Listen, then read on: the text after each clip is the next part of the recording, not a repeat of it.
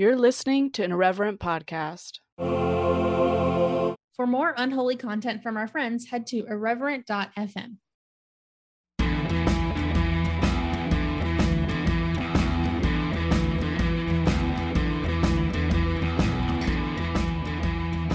Hey friends, welcome to the Speaking in Church podcast. I'm Josie, and I'm joined by my new friend, Sierra Jackson. Sierra, welcome to the podcast.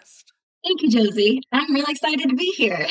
Tell the folks, okay, so I already forgot exactly what you said because your title is so long, but it sounds so cool. Introduce yourself. What is your, what's your thing right now? So, I currently am attending, or I'm in the master's program for industrial and organizational psychology at Seattle Pacific University. So I currently live up here in Seattle. I am a Pacific Northwest native, though. So I lived in Idaho, Washington, and Oregon.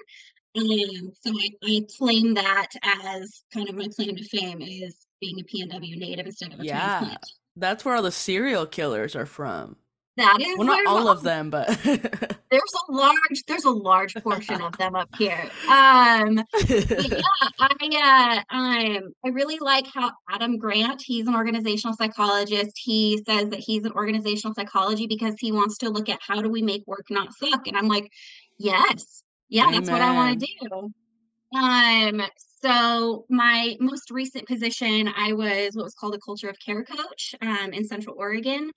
And worked under a mission where we were implementing practices and systems that were more responsive, restorative, and equitable, so that we could basically try to create spaces of well-being not only for the students but for the staff as well. So that, along with a few other things, kind of kicked off me wanting to pursue specifically the organizational side of organizational psychology. So it's fun because I feel like I really am in alignment with just who I am.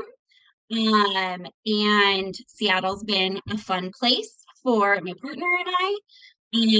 So yeah, it's a little bit about my background. I'm a former youth pastor. I was a youth pastor for a couple of years. Oh my God. Okay, this is a great segue into me asking you to tell. Sorry, friends, by the way, if I sound funny, it's because I'm a little bit sicky. But anyways, mind your business. Tell the friends your life story, your testimony, how you got to where you are today on this podcast. God, I haven't done the testimony thing in forever. So I guess I kind of grew up in the church. My family didn't start going to church till I was like in 4th or 5th grade. And that's about the time when you're entering your awkward pre-adolescent phase. My favorite. So in that, it was, oh my God, I loved being in middle school. It was my favorite time of life. Amen. But I grew up going through the I Kiss Dating Goodbye movement, True Love Waits. I went to the Choir of Fire rallies, like did all the things. It was an exciting time in my life. But I was primarily in a non-denominational setting, so like an evangelical setting. And then when I was in high school, we moved to another community and shifted to more of a Pentecostal space. So a lot of speaking in tongues, a lot of dancing, which I wasn't used to. And I'm like, what is going on? So yeah, I went to University of Idaho. Got some grief for that because it's a liberal university and it's not a Bible college. It's a liberal in Idaho? Wow, love to hear it. Let me tell you. That's a whole other conversation. But yeah, and then just like kind of found my way into the space. Again, I was a youth pastor for 2 years. I've done mentoring and volunteering in youth ministry for over 10 years. But 2016 for me, like there were a couple times where I was like, I don't feel like I'm really jiving with the way that things are going in the church right now. And I mean, 2016 was the straw that broke the camel's back for me, because from my understanding of who the Christ was and folks supporting an individual who is so contrary to who the Christ is and doesn't embody any of like his practices, I'm just like, I don't belong here anymore. This is not the space I'm supposed to be in anymore. So, I mean, that along with marrying someone who's an agnostic, that was a fun thing. How dare you? Unequally I know, yoked. right? Oh my God. Yeah, I got that a lot. So yeah, I've just been I definitely I went through a deconstruction of sorts. And within the last couple months, actually, I've started being like, okay, there's some things that I want to kind of piece back together. I mean, uh, I have indigenous heritage that I'm connected to and stuff. So a lot of it has gone along with the decolonization process when it comes to my spirituality. And now that's something that I'm exploring within organizational development as well. And then just like reconnecting with my family and looking at how just really fucked up the white colonized church is. And yeah, and how much it's messed a lot of folks up. So, I yeah. mean, it messed me up pretty good, so. I feel that. I feel that. I'm making up for lost time right now, so. I feel you. So today we are talking about my favorite topic of the moment, which is grief / big yeah. feelings, and how hopefully unprepared we all are to process said feelings because of the church, which is crazy considering the fact that Christianity tends to be all about like death and dying. In hell, which is like a big feeling, right? Like that's scary. Hell is kind of scary. Yes. No, yeah, it's so grief wasn't really a topic that became really important to me until the pandemic. Like I feel like the pandemic, I think in the original sense of the word was apocalyptic. In the sense that Truly. it was pulling back a veil and it is showing things and exposing things for how they really are. And one of the things that I noticed was, I mean, as at the sociocultural level, we don't do well. We don't give space for grief. Like, say, if somebody dies, we are just like, okay, well, we'll have the funeral and then move on. And that's just been, I mean, that's anecdotal. That's been what I've seen in my experience with like seeing individuals who've walked through maybe a relative passing away or even my own relative passing away. Like the thing is, okay, well, I'm sorry, here's some flowers, go to the funeral, and then be back at work, kind of a thing. I don't feel like there's like space or ritual given for grief. And I feel like a lot of us are still like a lot of us either have suppressed it out of survival or you think even just like different types of grief, like there's like an ambiguous almost form of grief when it's like, well, I haven't had anybody near me die, but like I've lost something or something's been taken from me, or even like thinking about if we want to talk about even just like historical trauma, like thinking about like what's happened to our ancestors or to our relatives, like there is a grief that we hold there and we're not given the tools or the spaces to really process through it, especially within the church, which is supposed to be a sanctuary. Like it is supposed to be the safe space. And I love Brene Brown's like her terminology of this, of it being a brave space for us to walk through like grief and anguish. I mean, the shortest scripture is Jesus wept. Like we literally have examples of processing big emotions, and yet we're so uncomfortable in it within especially like church spaces. Like we go in with our happy face, and then if you express any sort of grief, there's like a threat to your belonging in that space still. So it's I have a friend, like it was funny because I reached out to you and I saw your prompting. I have a friend who went through a divorce and she left the church after going through the divorce because the people who gave her that space to process her grief of her divorce, um, those people were not in the church. And the people in the church were like, oh, we're sorry, kind of a thing. And there wasn't that community and that connection aspect, which I think is crucial I think that grief is supposed to be a communal process. So, yeah, that's just been something I've been mulling around on lately. Yeah, I mean, gosh, I totally agree. I remember my first instance of like deep grief was when I left my parents' house and went to college. And I remember reading, this is actually kind of stupid that this book changed my life, but it did, and I have no regrets.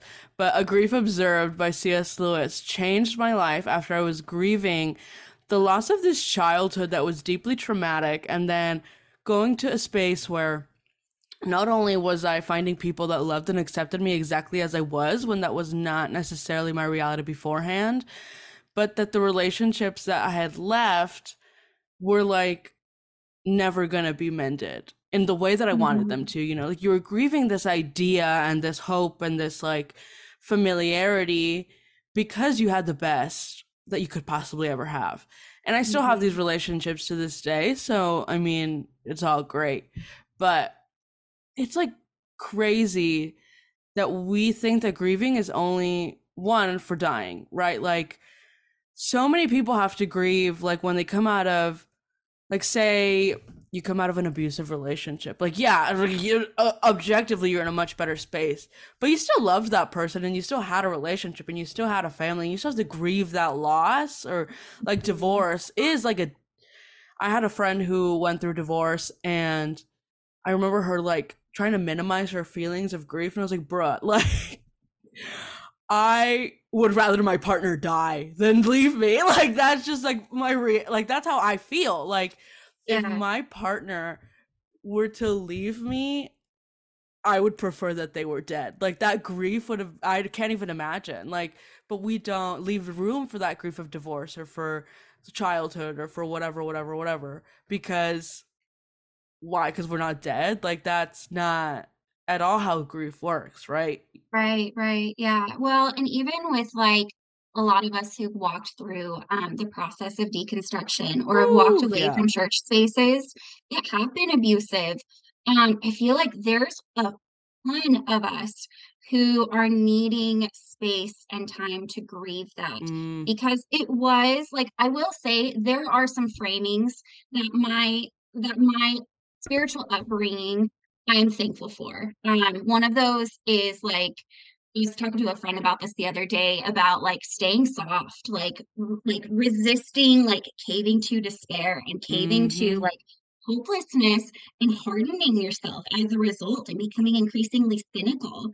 And I feel like, because, like, I found like, I came across the Christ within church spaces, like, I have that framework to be like, "How do I stay soft? Like, how did he stay soft?" And so I just feel like there's, like, this really complex thing where it's like, it's okay for you to miss pieces of it, but also, like, we need some sort of a way to get it out of our bodies and to Mm. process it. I just yeah, it's wild. So Yeah, and I mean a lot of it too is that the church doesn't teach you to grieve because they don't want you to leave, right? right. But they also don't want to accept that they don't know what they're doing.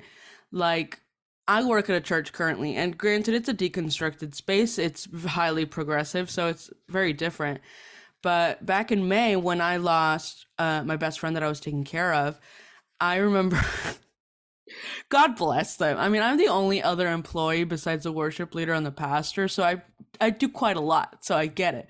But 2 weeks out, and they're like, I'm so sorry, but when are you coming back? We're falling apart. And I was like, okay, I Mhm, guess I'm mhm, back at work. Like, I'm not okay. And to this day, I mean, it's been 6 months and I'm still falling apart daily. for sure. And it's like, okay, great. Like, in a normal job, you would expect that. But when you work at a church, you're kind of like, can I just have 5 more minutes, mom, please? Like, I just need to Right. chill.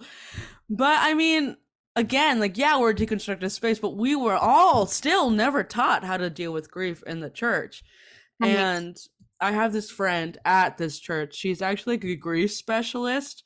Like she, after she lost her dad, she did a deep dive, and she's like an intellectual and an academic. And God bless her, Darcy. I love you so much. But she immediately was like, we're going out, we're getting a beer, and we're just gonna sit down and fucking talk about this. Because that's all somebody needs, right? Is to just vent and talk about the feelings in all honesty. And another one of my friends at this church, and this is what a deconstructed space leaves room for, right? Like the difficult conversations. One of my Right. friends had lost his mother to cancer, and he was like, "You're not gonna be okay. I don't care what anybody says, you're not gonna be okay for a long time, and that's fine. And you cannot be Mhm. okay." And I remember feeling so selfish because I was like, not wanting to do anything, and there's just inherent laziness that comes with grief. And he's like, don't. I was trying to be productive in like the week after her death, and he's like, nope. You sit there and let people do everything for you. Yeah. And but I mean, who in an evangelical church is gonna tell you, yeah, sit your ass down and don't do shit? Like, Yeah. they want you to be baking or cooking or hosting, like after somebody's like at somebody's funeral. That's just like the culture, right? It's Yeah. like Yeah. insane. Yeah, I've seen some churches that have done like meal trains and stuff like that, but when it comes to actual like people getting together and sitting with you in the midst of your grief, which a Mm-hmm. lot of times is just like what we really need is just like, please just come sit with me, be with me. I Mm-hmm. don't need to be fixed. I don't need solutions. I just need you to be here in the midst of this really, really intense emotion I'm experiencing. And I really think that's something that we can do better. And just like circling back to what you were talking about with like the your coworkers being like, so when are you coming back? I'm kind of falling apart. I think that that's something like within my with what I'm studying right now, something that I mean, when you consider like the organizational structure, like we don't have systems and processes in place so that people can take time. Like there's a little bit of bereavement leave, but we don't have like the individuals like set in place to like take up that additional workload when you're gone Mm, from your bereavement leave. And I think just like being able to, and also just like having a culture that respects that, because there are some work environments where you will feel pressure to come back, not necessarily because it's explicitly spoken, but it's an implicit message that lies within the work culture mm-hmm. in general. So I feel like I do think that there's a lot of folks who are recognizing this, especially like folks our age. And we are working to create like tools and build those skills to process grief. Um, but I feel like it's been a long time coming. Yeah.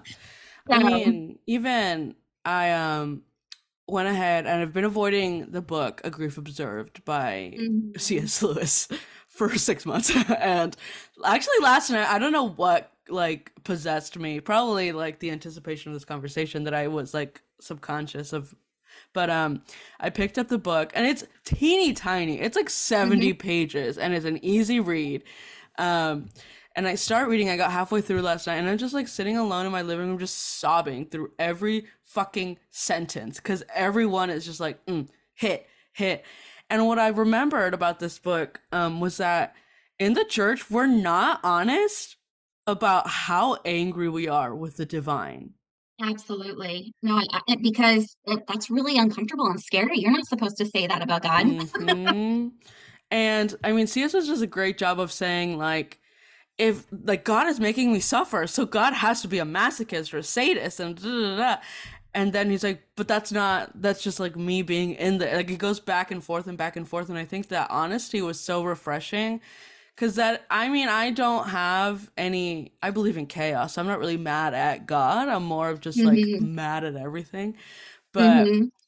it's interesting because I know that if anybody in the evangelical church were to read C.S. Lewis's book honestly and wrestle with those feelings honestly, they would cancel the hell out of that book. Like they would Yeah. say, you should never doubt God, even in your grief. You should never say that God is mean to you or whatever. But that like goes into this whole idea of big feelings, right? We're not allowed to have big feelings, especially Um, towards God. yeah. Well, and I mean, God, there's so many thoughts going through my head right now. I have a lot of things. I think I'll just start with kind of like we say a lot, well, not we. we're told a lot of times when we're within church spaces, that it's okay for you to doubt as long as you come back and make sure that whatever answers you come up with are aligned with our belief systems Mm-hmm. too. Which I can understand, like, say, if you have a people group and stuff, and you need to make sure that people are safe, but that's not what this is for. Like, there is safety in doubting. Like, the doubting and faith, like, are really interwoven together. Like, they work Mm-hmm. together. And, I feel like we're really shooting ourselves the church is really shooting itself in the foot when it is not, um, allowing that space for doubt, and again, allowing that space for grief, because with grief, there's a lot of, like, additional emotions that come up with it too, like that anger. There's fury, there's rage. I mean, a lot of women right now are experiencing, like, fury and rage as a result of, like, some form of grief that we have experienced, be it like Masa Amini and what happened to her, and what's going on with all of the women in Iran, with Roe v. Wade, with like, there's so many things that we are grieving right now, and that's almost being channeled into like this. What do I want to? I feel like we're like channeling it into like not this productive rage because that's really like that's capitalist language. I'm not here for that. Mm-hmm. It's it's just this like Well, we're it, working it towards our liberation, right? Like it's propelling us exactly towards, right. yeah. Yeah, yeah, and I feel like that's the inertia we need to keep us moving forward. Sometimes I feel like grief can be that Mm-hmm. catalyst in conjunction with like anguish and rage and fury. So, no, I think that when it comes to being a really whole body, not not giving space for grieving, the church is kind of shooting itself in the foot for what I think it was originally supposed to be for. And we're still seeing that done in spaces that are not like organized religious spaces. Mm-hmm. Um, which I'm thankful for because I've had those people around me, like I in the Burning Man community who have like given me that space. So You do not go to Burning Man. I haven't been to the Big Burn yet, but I've been to a lot, not a lot. I've been to a local thing and I'm now like in the community and they're like my people. I love them I'm so so jealous. much. I'm so bad. I want to go. I want to go to Burning Man Okay, so bad. Josie, look up see, I know that California does a couple of like statewide or state events and stuff, and you should look into that because it's a beautiful community and that's I guess a plug. I really, oh my gosh. I was just talking about this with my partner the other day, and he's an Eagle Scout, so Burning Man, I mean, he would do fine in. And he's like, Josie, you're a little bitch. You wouldn't, I mean, he didn't talk to me like that, but, but he's like, you're a little bitch. Like, you wouldn't be able to survive. And I was like, listen, okay, I understand. I can do the bartering, I can do the nakedness, I can do the orgies, I can do all of the scandals, right? But yes, I will need an RV with electricity and air conditioning and heating or whatever at the end of the night for me to come back to and take a little shower and blah blah blah blah. Yeah, I'm gonna Mhm. be a bougie bitch at night, but during the day I'm gonna be all in the sand, okay? I love it. Yeah, it definitely changed my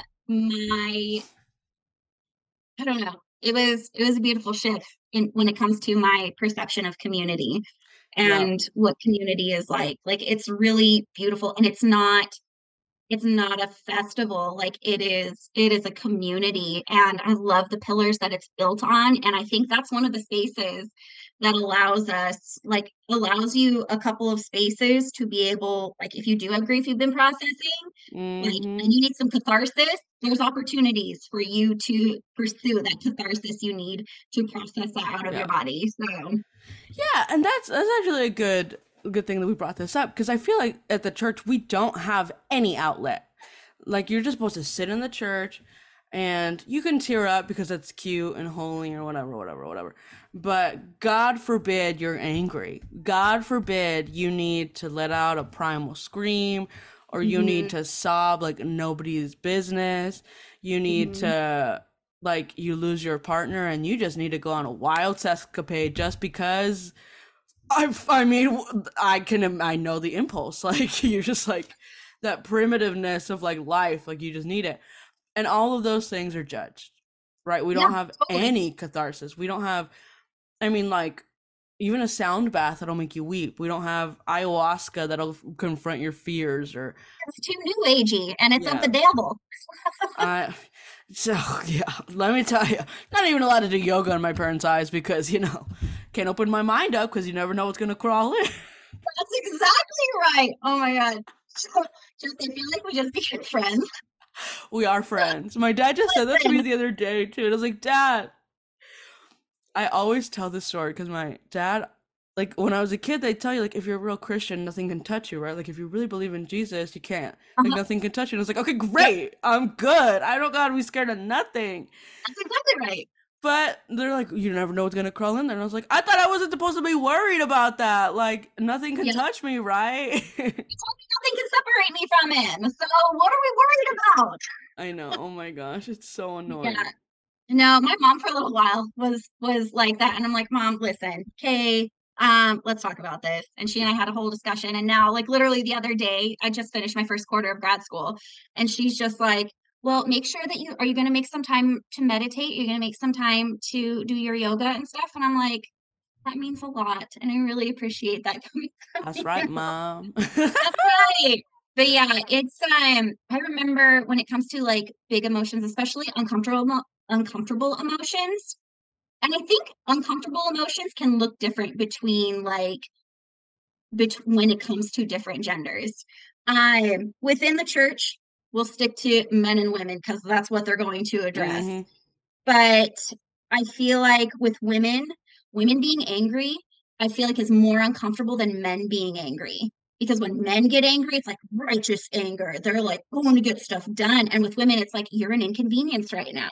Mm. Um, and I remember when I went through a breakup in college, and like I was just like, I need some way to physically get this out of my body. Mhm. And it was right after like my ex and I had it's like split it off. We are just like, okay, this is just done. And I wasn't drinking at the time, so I grabbed some Jones soda and then I went into the woods and grabbed a bag of apples and I threw these apples as hard as I could at the trees because I was just like, I just need to get Yeah. this out. And I was also like, I also need to be like responsible. So I'm bringing something biodegradable. Yes! But Oh my gosh, my hippie heart. That is so funny. yeah, I was just like, I need to get this out of my body. And I went and talked to my mom about it. And she's like, "Oh, you need to be really careful with your anger." I'm like, "What do you mean?" And she's just like, "Well, I mean, if you are using, like, if you get, it has something to do with like physically expressing your anger could be dangerous because it could lead to you becoming, I don't know, chaotic, abusive. I don't know what exactly, but like when it comes to physically processing anger, especially with women, it's a huge no-no." So, Yeah, and this is like a funny topic because I tell my therapist, my newer therapist, we do couples therapy, but it's like individual therapy together and couples therapy. And she's like, "Why are you so scared of being angry?" Because I say I try to really control my anger. And because when I was a kid, I was violently angry. And with good reason, mhm, looking back now, I mean, I was being abused. So, I mean, I was responding to the violence. right. So, it's reasonable. But I am evil when I'm angry. And I know that in my head. And because I was really good little trick where I know somebody's insecurity immediately upon meeting them. I know how to break you into little dust. Which is not that hard because there's like 4 things that people are insecure about, but That's exactly right. Yes. um so I try to control my anger because anger is my natural emotion. Like most people have a natural emotion of sadness, and mine is anger. And it can be very violent. It's not very righteous, and I'm trying to adjust my relationship with my anger. But my therapist is like, it's okay for you to be angry. It's okay. And I was like, I think it's okay for Ryan to be angry because this asshole's a teddy bear and he's going to get angry and yell and it's going to be cute. But I'm going to burn shit down.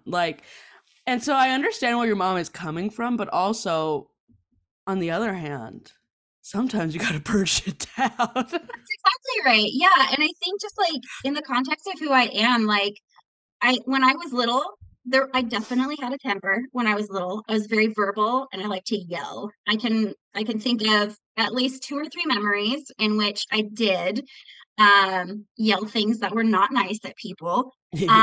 But because it has been ingrained into me, like being nice leads to other people liking you, and being a recovering people pleaser, Mm, like coming out of like I've found, first of all, there's a huge difference between being nice and being kind.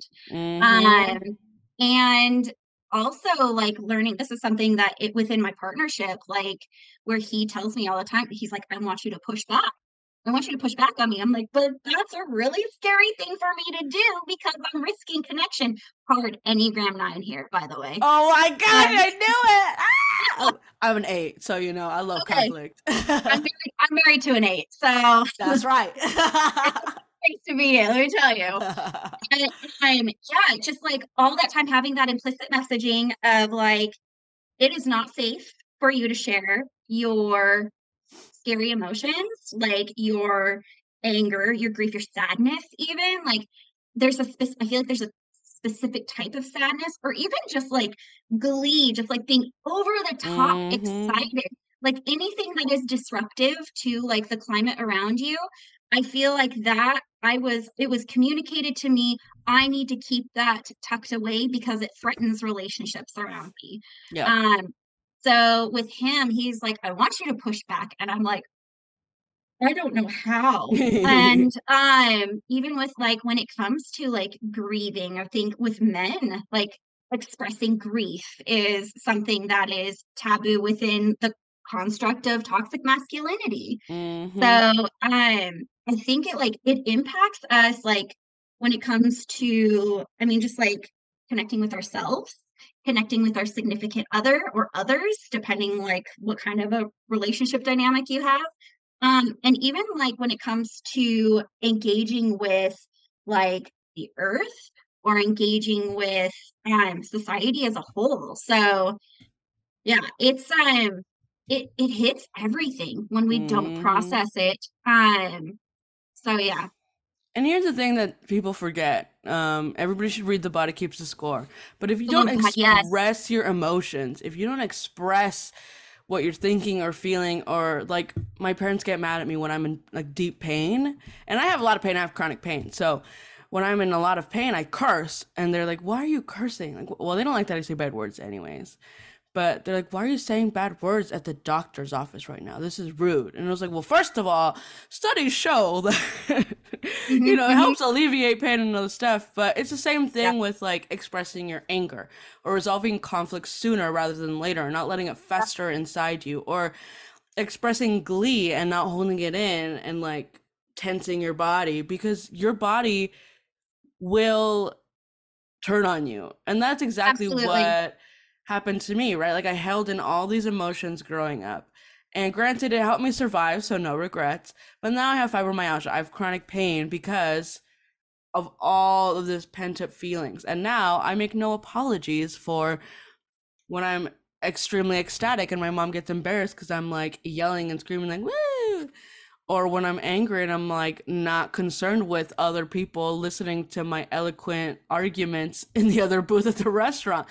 Because, I mean, obviously don't be an asshole, but you have to express your feelings. You have to feel your feelings. You have to go through these like emotions, because otherwise you're really gonna get fucked up. I mean, I don't really know if I believe that our feelings cause cancer or our traumas cause certain cancers. Not really. But I mean, it kind of makes sense, that your Mhm. body would respond to feelings, just because, I mean, how many of Yeah, us have gut issues because we're just stressed?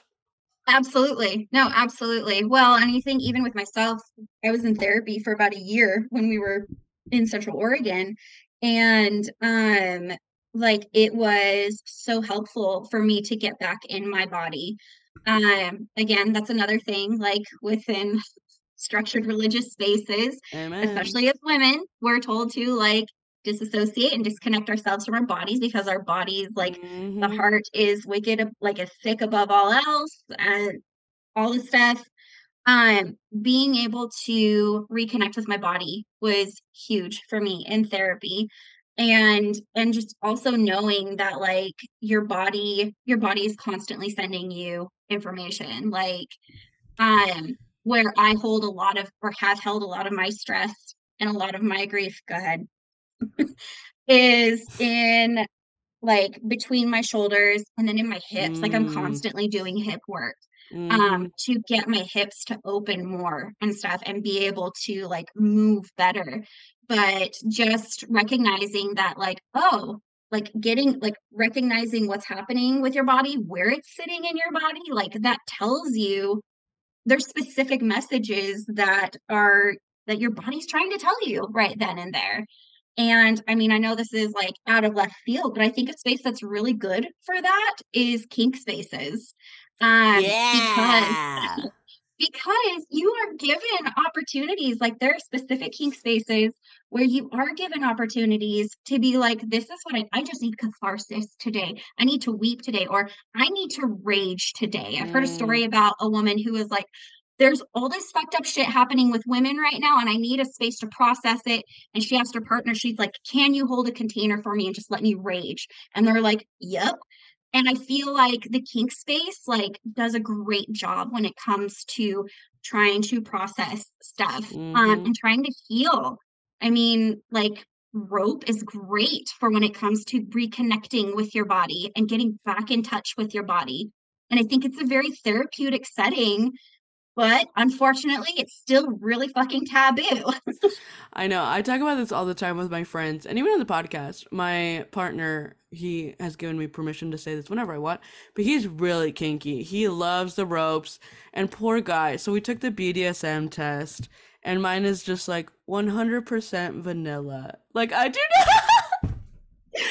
not like Is he a rope express buddy? he is and he's a rigger as they say.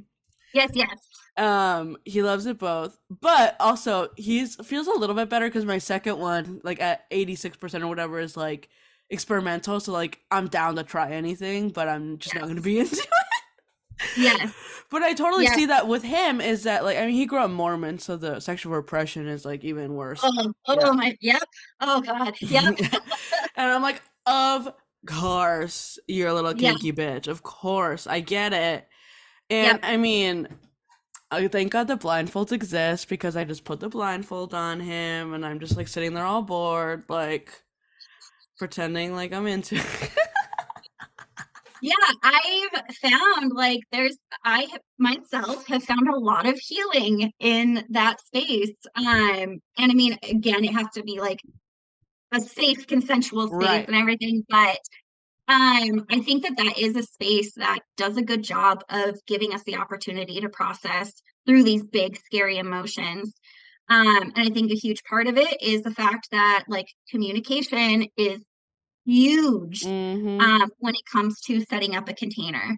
But yeah, that's funny. I was debating whether I was gonna bring that up, but I'm really glad that like Right podcast, right person. No, I excellent. totally agree because even sometimes people get so caught up in the sex part of it, right? And that's obviously a huge part of it, but it's Sure. also the being able to like be vulnerable and be a primal person and feel the feelings that you're feeling and then just go with it Yeah. into whatever you're gonna end up into, right?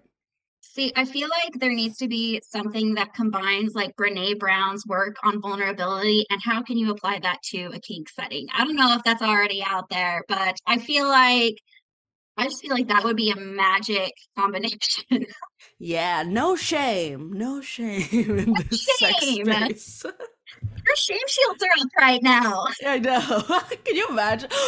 I'm so sorry, Brene Brown, but you would be a great dominatrix. I'm just like you'd Oh be my God. so kind. Well, maybe not a great one, but like a specific one. You want to, if you want to. Yeah. I oh my gosh, I can't even. It's crazy because these conversations cannot happen in the church, right? But there's so many times where I see people, I'm like, if you could just I see it in you. You are just so repressed, whether it's emotionally or sexually. If you could just let yourself fucking go, your Hmm. life would Hmm. be so much better. Yeah, and I feel like I'm so thankful for my partner. Like the fact that he's given me like he doesn't I'm just really thankful I didn't marry a Christian dude. Let's just put it that way. Amen. I'm so thankful that because he's given me the opportunity to be able to explore who I am Hmm. as a human, as opposed to who I was told to be. And that includes like how I process emotions, because how I process emotions would be different from how I was told what I told was told was appropriate to process emotions. Yeah. So, yeah, just having that person, like that safe person and be like, "Yeah, you go right ahead, do your thing." He's great. Not It's saying I've gone on any, like, sexcapades or anything, so not yet. I say not that to yet. myself. Well, this is Yeah, interesting because this is like the only big emotions that the churches were allowed to have, right? It's like this in love, raw passion, da, da, da, which ends up when you go down the line, you realize, oh, this is toxic and not real. Like yep, this big emotion that we were all taught to wait until we're married, to find the love of your life, to only court or whatever, whatever. Like we're taught that this is the epitome of all feeling, and then in this love, you're gonna find this grand love of God, and then you get there, you get married. If you wait, and then you realize this is all a fucking lie. uh-huh, And uh-huh, if you keep going there, it's toxic and it is yep, ripe with abuse. and I think that's, like I think there's a lot of folks who have walked through deconstruction who have ended up consensually non-monogamous in some way or Hmm. another. Like, I know I can probably say, like, most of I know a lot of people who are consensually non-monogamous, whether that be they swing or they are like full bore polyamorous or anarchic polyamorous. Like I feel like we are not only trying to make up for lost time, but I think a lot of us are just like, well, I need to figure this out for myself. Hmm. So, And I mean, God bless the fact that a lot of us can have that space because yeah. there's also so many of us have to get divorced because our partners cannot fathom not being in Mhm. the church or Yep. allowing their partner to explore a side of their life that they were not allowed to explore beforehand Yeah. Yeah. because of insecurities or whatever. Yeah, I would say like the way that I have experienced, like especially love within the context of marriage, like being outside of a church setting has been very different from what, um, like in a positive way, has been very different from how, um, what I was taught it was going to be like within a Hmm. church setting. And again, I am so grateful that I did not marry a Christian man, Hmm. because I don't think that I would have had the opportunity, um, or to be able to like explore this piece of me and continue taking steps towards like what we talked about, that liberation piece. So yeah, Moral of the story, we should all go to Burning Man, feel our feelings, and get into some kinks. I feel like that's a really good summary of it's important. We need to talk about it and feel it. Go to Burning Man, get kinky, and what was the other one? uh, get naked. I don't know. I mean, I'm here for that too. I wish I was. I just really love clothes. I'm like, Okay. I'm the worst progressive person because I'm 100% vanilla. I don't like being naked. Even like when I was married, I was like trying to sit on the couch naked, and I was like, I don't want my butt on my couch. And I like the way I look in clothes. Listen, Josie, okay, progressive is I don't want to say it's a spectrum, but it's like it's a cosmos, Yeah. and you're in that cosmos. It's And accepting of who I am, which is a vanilla granny yes, bitch. I'm a hell yeah. grandma. Hell yeah. It brings your granny bitch. I married the grandpa friend of our friend group. So I'm like all even like with drugs, like I'm like, yeah, you guys do whatever you want. Maybe not like meth or heroin, but like all the natural stuff. But I'm like, yeah, oh, but I don't want to do mushrooms because that's maybe not yet. I'm all pro everything, and I'm like, but maybe I'm kind of scared. just be careful. Like that's the big thing. Just be careful and also make sure that you check where your mental health is at Yeah, beforehand because they exactly. bring stuff up. But they bring stuff up to heal you. It just depends on if you want to experience ego death or not. So Yeah, I love my ego. I mean, I like to die. I like to kill it myself. So maybe I'll be into it. Josie, I think you're killing it. You're absolutely killing it. Yes! Thank you. Thank you so much. Do you have anything you would like to plug? I mean, this is not going to come out on Giving Tuesday, but do you have a favorite charity or something that you want to plug or a project? I don't know. Oh, yeah. Okay. My favorite drag queen, Patagonia. Oh my She God. I is love that. just a fucking gem. Look her up on Instagram. And for Giving Tuesday, she's like doing this whole thing where there's like 10 organizations where they are supporting like the diversification of access to the outdoors for BIPOC and for queer folks and making Yes. it safer for BIPOC and queer folks to get out there because everybody needs to be out there and Mother Nature is good. So, Amen.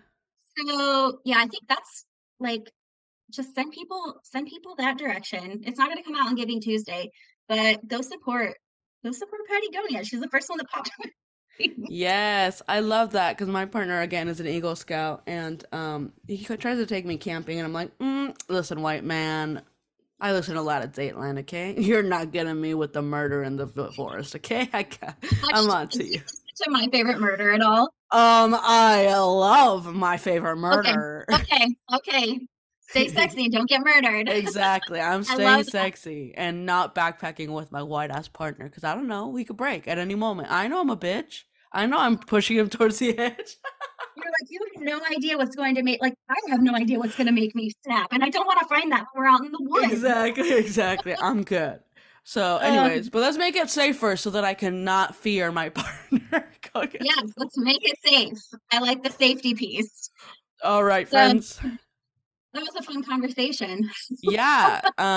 Friends, if you want to find more about Speaking in Church, you can find us on Instagram at Speaking in Church. We have merch if you want to buy our merch. It's kind of funny, kind of unholy, just like me. If you want to give me money to support the podcast, there's a link also in the bio. My Instagram is Josie Takes the World. I'm talking a lot about grief, so relevant, but also kind of sad. So, do with that what you want.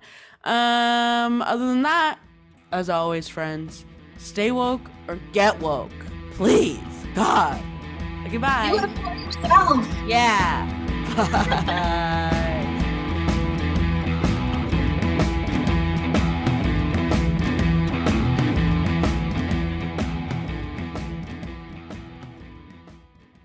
This has been an Irreverent Media podcast.